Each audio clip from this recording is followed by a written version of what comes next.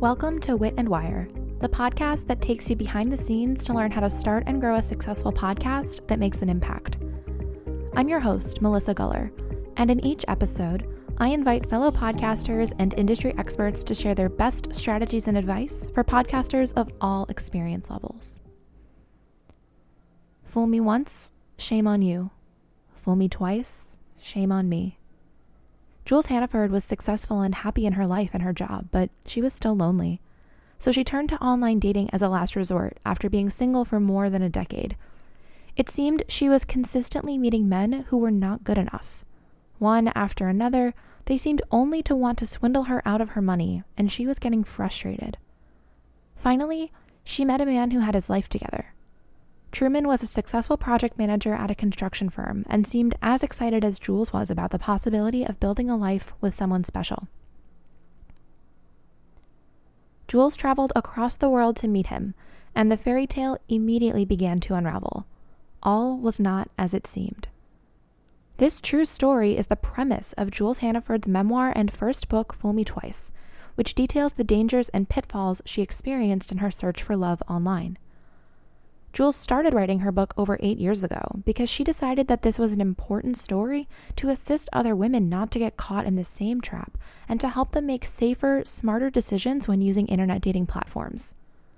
Jules has always had a passion for people and their stories, so she started her first podcast, Hong Kong Confidential, in 2017 to provide a platform for sharing the stories of interesting and unique people in Hong Kong.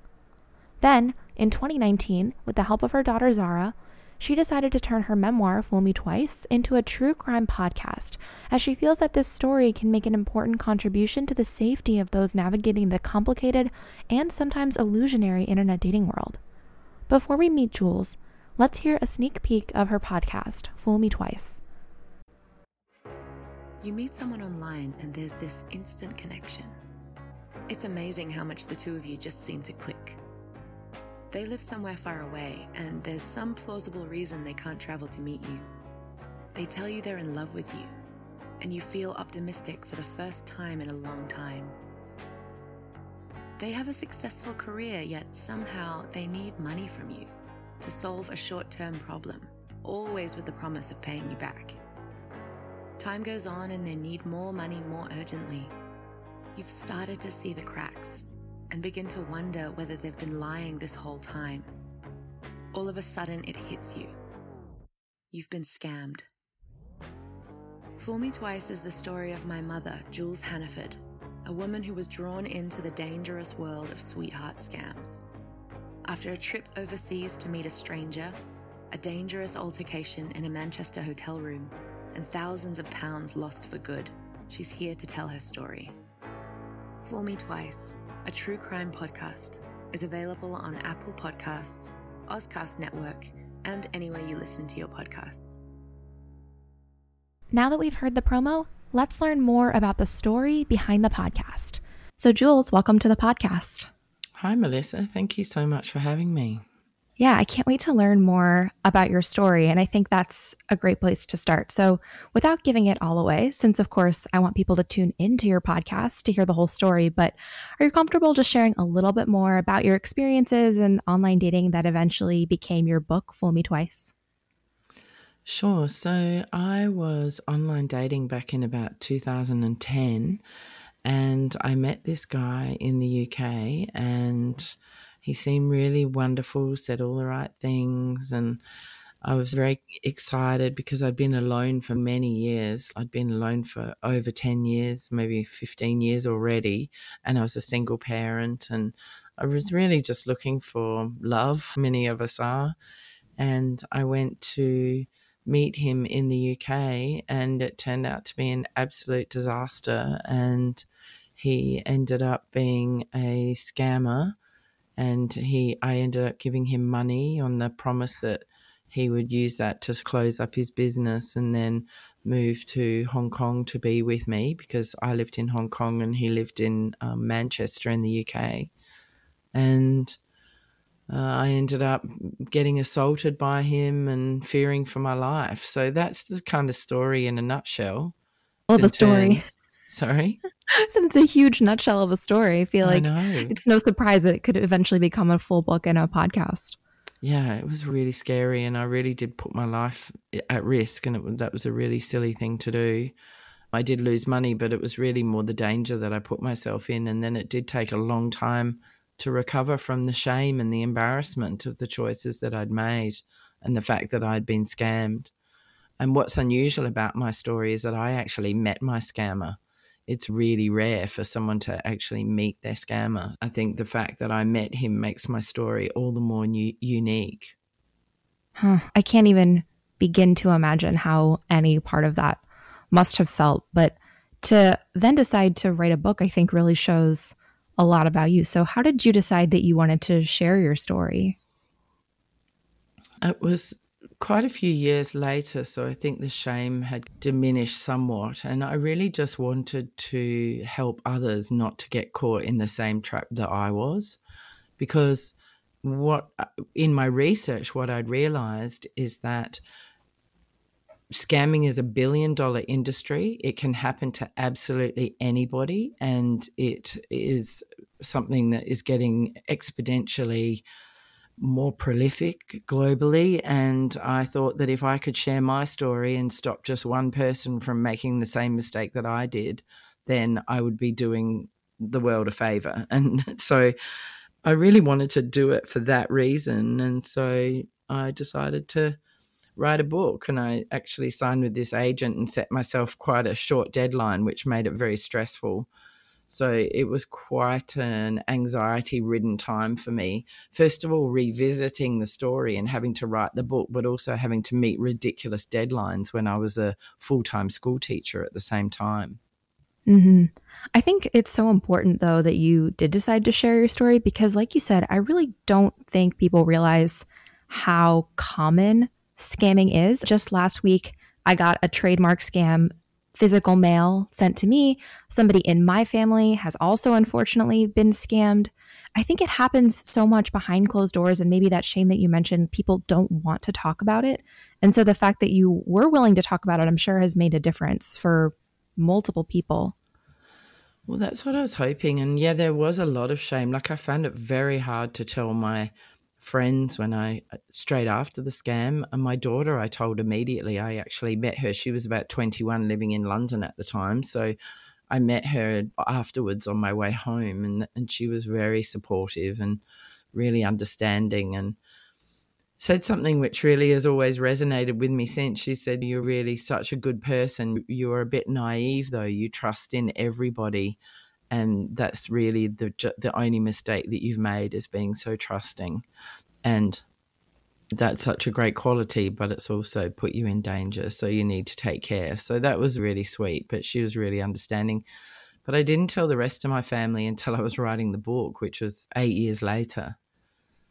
So it took, I think, it did take a while to come to terms with it and have the courage to do it. It did take courage, but I really think that it's such a big industry, and it is an issue that people are ashamed about and they rarely talk about.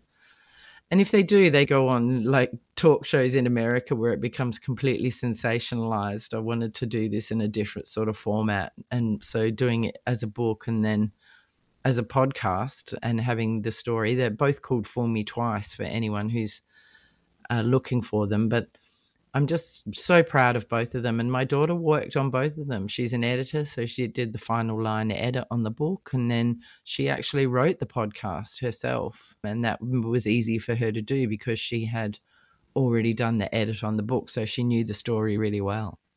Mm-hmm. I was about to ask because, of course, I want to learn more about the podcast. At what point did you decide that you wanted to make the podcast instead of only sticking with just the book? I already had a podcast called Hong Kong Confidential. I had that first before I wrote the book. So I've been doing that for is it 3 or 4? Yeah, 3 or 4 years. That's funny. I can't really remember exactly how long it is. And so I really love podcasting. And also I was just listening. I'm listening to podcasts every day. I love them. I'm so into them. I think they're a brilliant form of entertainment. And I also had a degree in communications, majoring in media. So I have some sort of background in this sort of area, even though I'm a school teacher. So I decided that I wanted to turn it into a podcast because the book had been very successful. And once I'd done the book, the shame had gone because I had the support from my work. I had the support from my family. Everybody was really understanding. The book was received so well. It has got so many fantastic reviews. I've sold a lot of copies for somebody who's self-published and had a full-time job, so could only market it to a certain point. And I just thought it'd be great to turn it into a true crime podcast, which is my favorite genre of podcasting. And I just wanted to do something really creative, and it was brilliant to work with my daughter on the project. She's really talented. That must have been so much fun to work with her, and I'm sure perhaps a little bit therapeutic in some ways to get the story out and to take ownership of it. And what is it like working with your daughter? It was great working with her. We actually work really well together. We do clash sometimes on sort of direction or the way forward and things like that, but she's incredibly smart and capable, and we were always able to come to some sort of resolution and move forward. But I just was in awe of her ability to narrate and put a story together that was compelling and that had different voices. And the podcast, Fool Me Twice, actually got nominated for a Webby Award this year, and it was nominated for Best Writing. So that was Zara. So it's absolutely amazing. Yeah, absolutely amazing. So it was great working with her, and we're working on Fool Me Twice 2 now. So that will be coming out. Gosh, I don't know when. We've still got a lot to do, but it's so exciting, and it's about a diamond scam in Hong Kong. So it's really exciting. I have so many questions. I want to start maybe in the beginning of what the production process looks like. So because you guys are doing this storytelling serial podcast, what is the behind the scenes process like for your show? So for the process of creating the podcast, Zara took the manuscript, which I had written, but she did the final line edit on. And also, by the way, that book has won 2 awards as well. So she did an incredible job. She cut out about 9,000 words. She took that and she decided to write the podcast in a narrative form, like 9-part series. And I guess we had to talk about the structure. We knew we wanted different voices. We knew we wanted to bring in experts and other scam victims. And then Zara had the idea of narrating it as my daughter and making it called an investigative podcast, where she's investigating why I made the choices that I made and looking into what makes people scam or be scammed. And so she's got a background in psychology. She's got an honours and master's. She's got an undergrad and honours in psychology. So she was able to use that degree to help research scamming and look into it from a psychological point of view and add her voice to the story as the narrator with me telling the story. So that added another excellent layer to the podcast. And then in the last episode, I was actually able to get a real scammer from Ghana to come on the podcast. And I did that by swiping right on everyone on Tinder that I thought was a scammer. Sounds like the same strategy the men of New York are using. Yeah, and until I was able to find someone who was willing to talk to me and be interviewed. Wow. So that was a real coup, because some of the scamming experts that we had on the podcast really said that they had tried for years to talk to scammers about what they were doing and what was the motivation behind why they were scamming, and they just couldn't get anybody. So it was a real coup for me to get somebody to talk to on the podcast. Do you think it was just sheer effort and amount of people you were swiping on that led you to find somebody who was willing to talk, or what made them say yes? It didn't take me too long. I really only spent about 20 minutes until I got somebody I could talk to. And I change my tactic rather than contacting them on WhatsApp and saying, I'm looking for a scammer for my podcast. I made a connection first and made him laugh. We chatted. And then I said, actually, I'm looking for somebody who tries to get money out of people online. And I'm wondering if that's you. I have a feeling it is. Would you be on my podcast? It would be anonymous, blah, blah, blah. And he agreed. So that was exciting. I have to first say that your approach of first learning that you have to romance the scammer before proposing is, again, good advice that many people are not taking on dating apps. But before we go back to podcasting, I have to just briefly ask, how did you know who some of the scammers were? Like maybe some quick tips of things to look for. There's so many red flags to look out for. And in actual fact, I've got a chapter on red flags at the end of my book.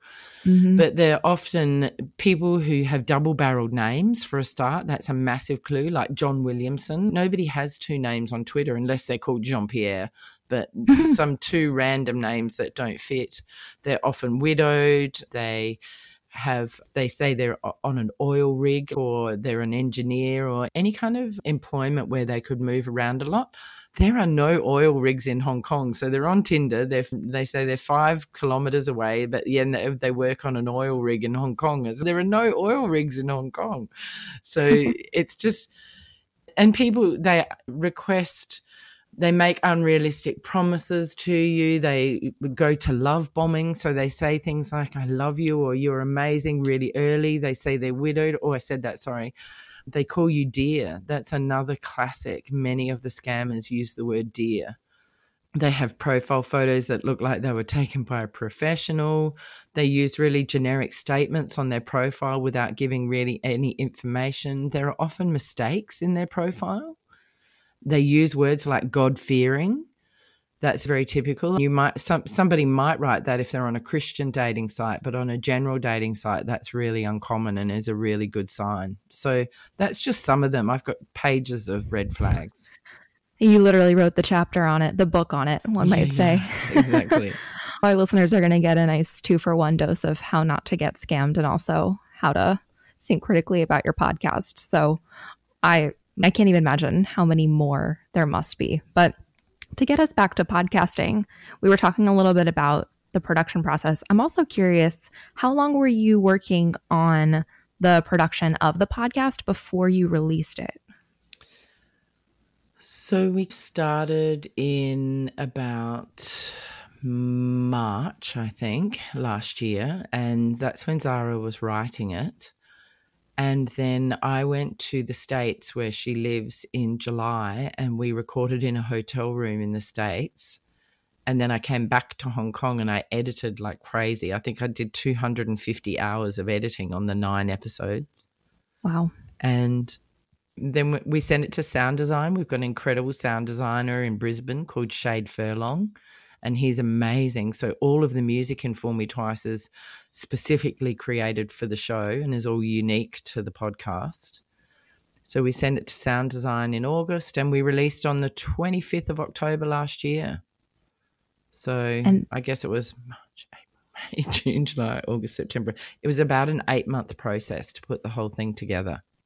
Yeah. I ask because I think a podcast like yours, which clearly is very thoughtfully done and has a lot of different elements, doesn't happen overnight. And I know with a lot of the people in my podcasting community, the launch day is, of course, a very big day and people are maybe anxious to hit that day. But I think it's okay to take the time to work on your production, and instead of measuring how quickly you can launch, instead ask yourself what kind of creativity, what kind of message do you want to put out there, and whatever amount of time that takes, as long as you're, taking action. I think that's what matters more.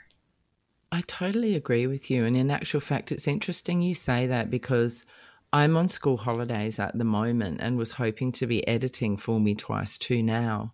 But my daughter didn't have the time to write the podcast when I needed her because of other work commitments. So we're behind in that process. But we don't have any deadlines. We're not beholden to anybody. We're with Ozcast Network in Australia, but they're absolutely 100% supportive and are just ready to put the podcast out whenever we're done. So instead of me panicking and thinking, oh gosh, I should be doing this now and I've got the free time, it's just going to evolve as it evolves. And I want it to be the best that it can be. So I don't want Zara to rush her role. And in actual fact, this has given me an opportunity to have an enforced break. And that's been so good for my well-being, because since I started Hong Kong Confidential, I've really been working virtually every day. I teach full-time. I wrote the book. I had Hong Kong Confidential. I did Fool Me Twice 2. I worked all through last summer on the project. So it's really fantastic to actually be getting a break and to just recharge and look after my well-being and take a bit of a break and then fall back and regroup and get ready to start Fool Me Twice 2 whenever Zara's ready, which will be soon to get started. And like you say, we're hopeful to launch in the end of October or in November, but it doesn't really matter. It doesn't matter if it's not till next year. It's fine.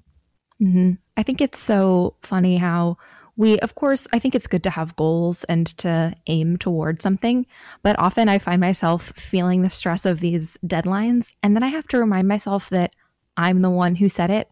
Therefore, I'm the one who can change it. And if I launch something 2 weeks later than my original plan, or a month, or even 2 months, or it never happens, that's okay. Like, I try to remind myself that as long as I'm doing little things and that I'm continuing to take action, that's what matters more, the habits, not the outcomes. But it's hard in the moment. And I know a lot of people do feel very stressed about feeling this sense of being behind somehow. Yeah, I think that's really the key, is you set your own deadlines. And I wouldn't advertise when we're going to launch until we're right down the end of the process and it's in sound design and we know when it's going to be finished. And that's when I would start the launch process and the advertising.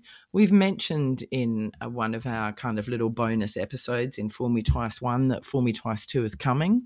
I've made a few comments that it's coming on different podcasting pages on Facebook, but I haven't really even made an official announcement that it's coming yet, and I won't do that until it's at least written. Once it's written and we're making it, then I'll know what the timeline is, and I just have to wait on my daughter, and that's what you get when you're working in a team as well. We'll also have to wait on Shade when he's ready to do the music. If he's got other jobs at the time, we'll have to wait for him too. So that's what you get when you're working as a team. And I think that's the difference from doing a solo podcast where you're doing everything yourself, which is me with Hong Kong Confidential. Then you're able to manage your time a little bit better because you know exactly when you can get things done and you're only relying on yourself. But there's something really special about creating something that is being so successful, so well received. It's been nominated for a Webby, and we did it as a team of 3, and we were up against Luminary and Netflix and some amazing podcasts. And here's our little indie podcast from Hong Kong and Australia being up there with other really big name podcasts that would have had production teams of 15 or 20 people. Amazing. And now I forget which publication I read this in from your media page on your site, but correct me if I'm wrong. I think within the first 3.5 months, you had reached over 100,000 downloads. Is that correct? Yeah, that's correct. So that's mind-blowingly amazing. Yeah, congratulations, by the way. Thank you so much. Yeah, it was incredible how quickly it just shot up the charts. And it was basically less than 4 months, 100,000. And at 8 months, we hit 200,000 downloads. And we're just going into the 9th month now. So do you have any sense of what has caused that kind of growth? I think, first of all, me having quite a high profile in the podcasting community through Hong Kong Confidential and just going to different podfests, Pod Movement, We Are Podcasts, the True Crime Podcast Festival last year, making connections, really being active on social media in the podcasting circles. And just the fact that Americans love true crime, like it is such a huge genre. Like my listening audience is predominantly the USA. I just think all of those factors and the fact that I'm very good at marketing my podcasts, and I did press releases and I have used paid ads and Twitter retweet groups, and I really did market it very well. And I think that played into it as well. So all of those factors. Yeah, I think it's so important that you mentioned too that you were well connected in this space. Like, sure, the podcast launched and 3.5 months later you have these impressive numbers, but it's not as though that was your first day on the job. You had so much of a foundation and a reputation and a, repertoire really already built. And I always like to point that out because I think a lot of podcasters, we said earlier, they feel behind about launch, and then they feel behind if they don't have huge download numbers in their first month. But really, I think that it's about a longer term perspective when you're a podcaster. Things don't happen overnight, but they do start to grow eventually. Yeah, and I think I forgot to mention one of the best things I think for building my audience was cross promos with other big podcasts. And these are people that I'd connected with throughout the years as a podcaster and through these networking at these festivals. But Christy Lee, who's an Australian girl who has a Canadian true crime, she played my promo and she has 10 million listeners. Josh Hallmark from True Crime Bullshit, he played my promo, and Javier Lever from Pretend Radio played my promo as well. So I had these big name podcasts with big audiences who played my promo, and I'm so grateful to them for their support. And I think that had a huge impact on me getting very quick downloads and big numbers starting very early on. So I really do recommend that. But you can't just actually, maybe I did just, no, I randomly approached Christy for a promo for Hong Kong Confidential ages ago, and she was really gracious. And then we connected on Facebook and we chatted and messaged, and then we met at the True Crime Podcast Festival. So I built a friendship with her, and I think it's always important that you try to add value to others. Could you help me? But what can I do to help you? So I offered all of them to play their promos and just share their posts, and I comment on what they do and congratulate them on their achievements online and all that sort of thing. So I think you really have to try and interact and connect and add value to others, not just expect them to do something for you for nothing, if that makes sense. Oh, absolutely. I think that's so important and such great advice, not just for podcasters, but really anybody running any kind of online business or platform, just giving more than you expect to receive and always sharing value instead of just asking for yourself. I think that's so important. I do want to ask you maybe to tell us a little bit more about cross promotion, because maybe for some of my listeners who are newer, that could be a new concept. So how do you pitch somebody on doing a cross promotion, and then what does the actual audio sound like? So I would create a 1 minute or less promo because people don't want to play anything that is much longer. And I think putting together that promo and making it slick and making it really professional is very important. And people can go to my Fool Me Twice podcast or to my webpage, foolmetwicepod.com, and they can listen to the promo and the trailer that I created. So I did a promo, which that's where it went on to other people's podcasts. And then I did a 5-minute trailer, which I put out on social media. And I think both of those things were a really good idea. Now, there's something that I've since learned about, which is called a feed drop. Now, a feed drop is where you might put that 5-minute trailer in somebody else's feed. So, for example, I did that for Javier Lever for his new podcast, Criminal Conduct. So he sent me a 5-minute trailer for his podcast, and I literally drop it in like a bonus episode in my feed. So it's not just attached, like a promo is attached to a promo is attached to a specific episode, whereas a feed drop is put into the feed and it becomes like a standalone little mini episode itself. So you'll see all of these in Wondery and some of the big podcasts where they introduce other podcasts on a feed of one that you're already listening to. So now I didn't know about this when I was doing Fool Me Twice 1, but I will ask some of my friends, like Javier will definitely do a feed drop for me because I did one for him and his feed drop got, 8,000 downloads on my podcast. So all three of those methods, a promo, which is a short 1 minute, a trailer, which is 3 to 5 minutes, and a feed drop with your trailer are all great ways to get cross promotion and build your audience. And if you've made a connection with people who have big name podcasts, and they don't have to be massive, you're not going to get a feed drop in something from Wondery or Gimlet or something like that, because when they're with big professional networks, it's impossible to get that because they already have their sponsors and advertisers. But there are some big podcasts out there like Canadian True Crime and True Crime Bullshit and Pretend Radio that are all independent podcasts. So you want to connect with those people and find people in your genre if you can, and go from there. Is that helpful? Does that make sense? Oh, definitely. I think having you explain even just those three different types of audio and how they're used is so helpful. And in the end, you mentioned to look for somebody in your genre, but maybe specifically what kind of podcasts would be a good fit to partner with? And then maybe are there some that are too close to your own topic, or what's like the sweet spot of who you should be pitching? Look, I just think anybody who is generous enough to support you and is willing to share your promo, and it doesn't really matter whether they have a small number of listeners or a large number of listeners, because every time you play your promo somewhere, you're going to pick up a listener or a few listeners. Like for Hong Kong Confidential, I approached podcasts that I loved and podcasters who I admired, and I emailed them and I said, "Hi, I'm Jules Hannaford. I'm from Australia. I live in Hong Kong. I've just started this podcast called Hong Kong Confidential. Would you be kind enough to play my promo on your show? If you would, I'd love to play your promo or promote the episode that you put it in any way that I can and put it on all my social media." And the thing that I notice is the podcasting community are so generous and supportive.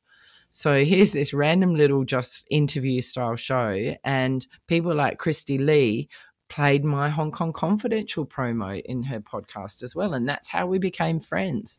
So you can reach out to people via email or Twitter or Facebook Messenger, and I just think that I don't think there's any podcast you shouldn't go with unless it doesn't fit with your brand. If it's a podcast about football or something and that's like nothing to do with what you're doing, or if it's something you don't agree with, then if it's a podcast with loads of swearing and that's not in your wheelhouse, then don't go for those kind of podcasts. I think it's always also important, know the podcast and talk about why you enjoy it and why you would love it if they would play your promo. Just don't reach out to somebody who you haven't listened to their podcast and you don't know anything about what they're doing. And if you listen to somebody's podcast, you'll hear whether they play promos or not. For example, I became really good friends with Shelley and Mary from the Latter Day Lesbian podcast. We contacted through social media. We started interacting by Messenger. And I asked them to play my promo. And now theirs is an LGBTQ podcast about being a Mormon. But it's such a brilliant podcast. I absolutely love it. I've listened to every episode. I'm passionate about it. I've connected with them. We've done a promo swap, and I played their promo. They've played mine, and we have a great friendship. And I'm really hoping to meet them at one of the festivals. So it doesn't really matter. It doesn't have to be in your genre. I think just a podcast you love. I think that's great advice. And too, what you said about making sure that not just the topic aligns, but I don't know, like the way that they talk to their people, just that you feel that you would have even a kinship with this person or the way that they want to present themselves in their podcast to the world. Like the human behind the podcast is probably as important as what they're talking about. Yeah, like I would never want my promo played in any kind of podcast that is sexist or racist or is negative towards women or anything like that. That doesn't fit with who I am as a person. So yeah. I think that's why it's important to know the podcast that you're asking to have your promo played in. Great point. Now, this is maybe a broad question, but since you have such a broad amount of expertise about two very different types of podcasts, do you have any just advice, I would say, maybe any strategies that you think would help other podcasters, whether it's about production, marketing, or even a little of both? I think just do your best, put it out there, don't overthink it, don't worry that it's not perfect. Because if you're looking for perfection and you're already a perfectionist, you'll never put it out there. You've got to be prepared to just do the best that you can and put something that you're really happy and proud of out there.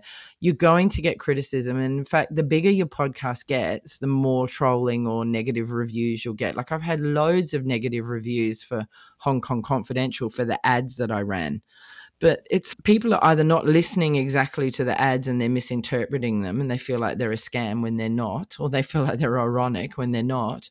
But also that's the only way I was able to make my income from that podcast. And I was so grateful and so lucky to be able to launch with sponsors. Before I even started, I had 6 sponsors. So what a privilege as a podcaster to have that.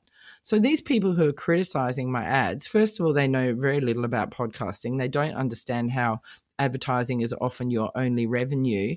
And it's easy for people to sit behind a computer and criticize. Why don't they get out and make a podcast and show us what they can do? So I think it's really important to not buy into this negative criticism. Don't panic, don't second guess yourself, don't judge yourself, and just feel proud of what you've created and ignore any haters or negativity that you get, because people really do beat sometimes, and you've got to understand that.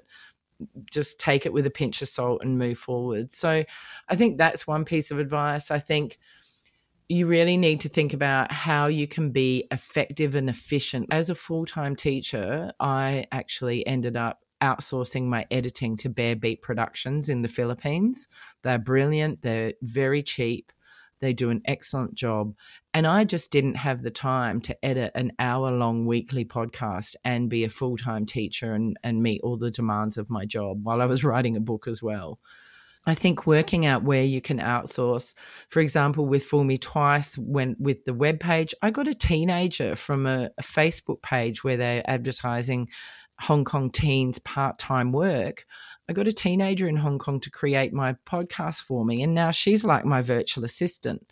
So she does a lot of work for me, and I pay her a small amount of money to do these jobs, and she's absolutely brilliant. So look at ways that you can outsource and get support if you can't manage everything, because I know a lot of podcasters really feel that time is one of the real commodities that they feel like they're lacking a lot of the time. So that would be my advice in production. Also, have good equipment if you're going to do it. If you can afford to get like a Zoom H6 or something like that, then get it, because it will increase the quality of your production. Of course, if you can't, doesn't mean you shouldn't. Like, you can record on an iPhone these days, and that can be good enough. Or I'm using a Blue Yeti mic right now in this interview, and that's fine. But if you can get good equipment, do it. And yeah, think about what hasn't been done before. What can you do differently that's different to all other podcasts? And then finally, maybe some tips on interviewing. Would you like to hear that? Oh, definitely. So when I do an interview podcast, what I do is I don't spend loads of time. You could spend hours researching somebody, but I really try to keep it to about 20 minutes researching somebody. And I research them, and I also maybe research the topic. Like, say, for example, I'm doing an interview with a doctor on genetics. Actually, I've got this coming up, and I've got to do these questions this week. I will research genetics. I'll research this doctor. I'll do it very quickly. I will maybe look for interviews on genetics so I can get an idea of questions that have been asked in the past. Then I put together about 20 questions, which lasts me for roughly an hour or an hour and 15 minutes. I will send the questions to the guest and say, please feel free to add, change, or delete any of these questions, but please also do not prepare any answers in advance, because a spontaneous interview is much better than something where they've got prepared answers. And I also let them know that I don't always stick to the questions, because I'm guided by our conversation and by what is said to me. And then I think it's really important when you're interviewing, you can use your questions for sure, but if it's a really great interview, you often won't use the questions because you'll be so engaged in the conversation. And being a good interviewer as a podcaster, you've really got to listen, and you've got to remember the things that they're saying that you would like to follow on with, and you've got to give them space to talk. It's a skill not to jump on top of people and cut them off and interrupt them, and really to let them talk and then to know when they're finished. So they're my interviewing tips. I think those are really strong tips. And I think the last few in particular about listening, I often feel very tired after a good podcast interview. And usually it's because I learned so much, but it's such an active process of listening to what the guest is saying and then making sure you're catching key parts that you might want to come back to. And like you said, not stepping over them. I've found that usually I give more of a space after people are done talking, just in case they want to keep going, because at first it's a very new feeling being an interviewer. It's not like a conversation at all. It's really a much different type of moderation. Yeah, absolutely. I totally agree. And it's a skill and you can really get better and better at it. Speaking of interviewing, ours is coming to a close fairly soon, but I'd love to learn more about what you're up to. You have, of course, your full-time job that you've mentioned. I know you're on a break currently, and we've heard a bit about season 2 of Fool Me Twice. I'd love to hear just what's coming up next for you. So I'm still working on Hong Kong Confidential, and that's a weekly interview podcast with really amazing people. And I've just put out my 150th episode. So that's a real milestone. And I'm working on Fool Me Twice 2 which is about a diamond scam in Hong Kong, and I'm working on that with my daughter and our sound designer again. So I'm hopeful that'll be out by the end of the year, but we won't set any major deadlines yet. And yeah, I'm continuing to work full-time as a teacher. It's been quite difficult at the moment because of COVID, so we've been doing online learning, which is really quite hard work, but I'm proud of how our schools cope with it, and our students are very resilient. And yeah, and I'm just carrying on with that and trying to balance and take care of my well-being, because podcasting can be a very consuming hobby or pastime or career for many people. And I think it's really important to take care of yourself and make sure that you have time to rest and relax and recharge, because life is very fast and stressful. I'm really excited for the diamond scam story. It's got so many twists and turns. It's so exciting. I'm doing it with a friend of mine, Sally, who is a diamond merchant in Hong Kong. And yeah, I'm just so excited for it to come out. And we're featuring some of our same experts from Fool Me Twice 1. So there's going to be very much a continuity in style and structure as well. So that's quite exciting. Mm-hmm. I love that. And it's such a clever idea too, because of course, with a serial show like yours, like your story did have a beginning and then an end of that chapter. And so to do now another story, but to take all the good parts that were working, like the team that you worked with and the style that you've developed, and now applying that to a new story, it must feel very exciting. Yeah, it is so exciting. And people are just going to be amazed by the story, and we're keeping it all very much under wraps, but it is about a really fascinating diamond scam with lots of twists and turns. And yeah, we're just looking forward to putting it out when it's ready, and hope that it gets as great a feedback and response from the audience as Fool Me Twice 1 did, when we're really grateful to our listeners and for all the support that we've had from other podcasters, whether it be in retweet groups on Twitter or whether it be sharing promos and trailers and things like that. So we're very blessed. Yeah, I feel very blessed to have had you on this podcast. I feel like you've shared so much about your own story, but also so many really great pieces of advice for podcasters, both about just like the mindset around maybe being a little kinder to ourselves, but also very tangible marketing takeaways. So I really feel like they've gotten so much out of this. And if listeners do want to connect with you or learn more or get notified about new episodes of your podcast, where can they find you? So they can find me at jules@hongkongconfidential.net. That's my email. And if they just subscribe to Fool Me Twice on any podcast platform, then they'll get notified when Fool Me Twice 2 comes out. It's the blue logo. There is another one called Fool Me Twice, which is a red logo. So it's not that one. And I'm on Twitter at Jules Hannaford, and I have Instagram and Facebook for Hong Kong Confidential and Fool Me Twice JH for Jules Hannaford. Perfect. And I'll make sure there's links to everything in the show notes as well. Thank you so much. Thank you so much for joining us this week. To learn more about Jules, Fool Me Twice, our podcasting resources, and everything mentioned in today's episode, check out the show notes at witandwire.com/foolmetwice. Before you go, make sure you subscribe to the podcast so you can receive new episodes right when they're released.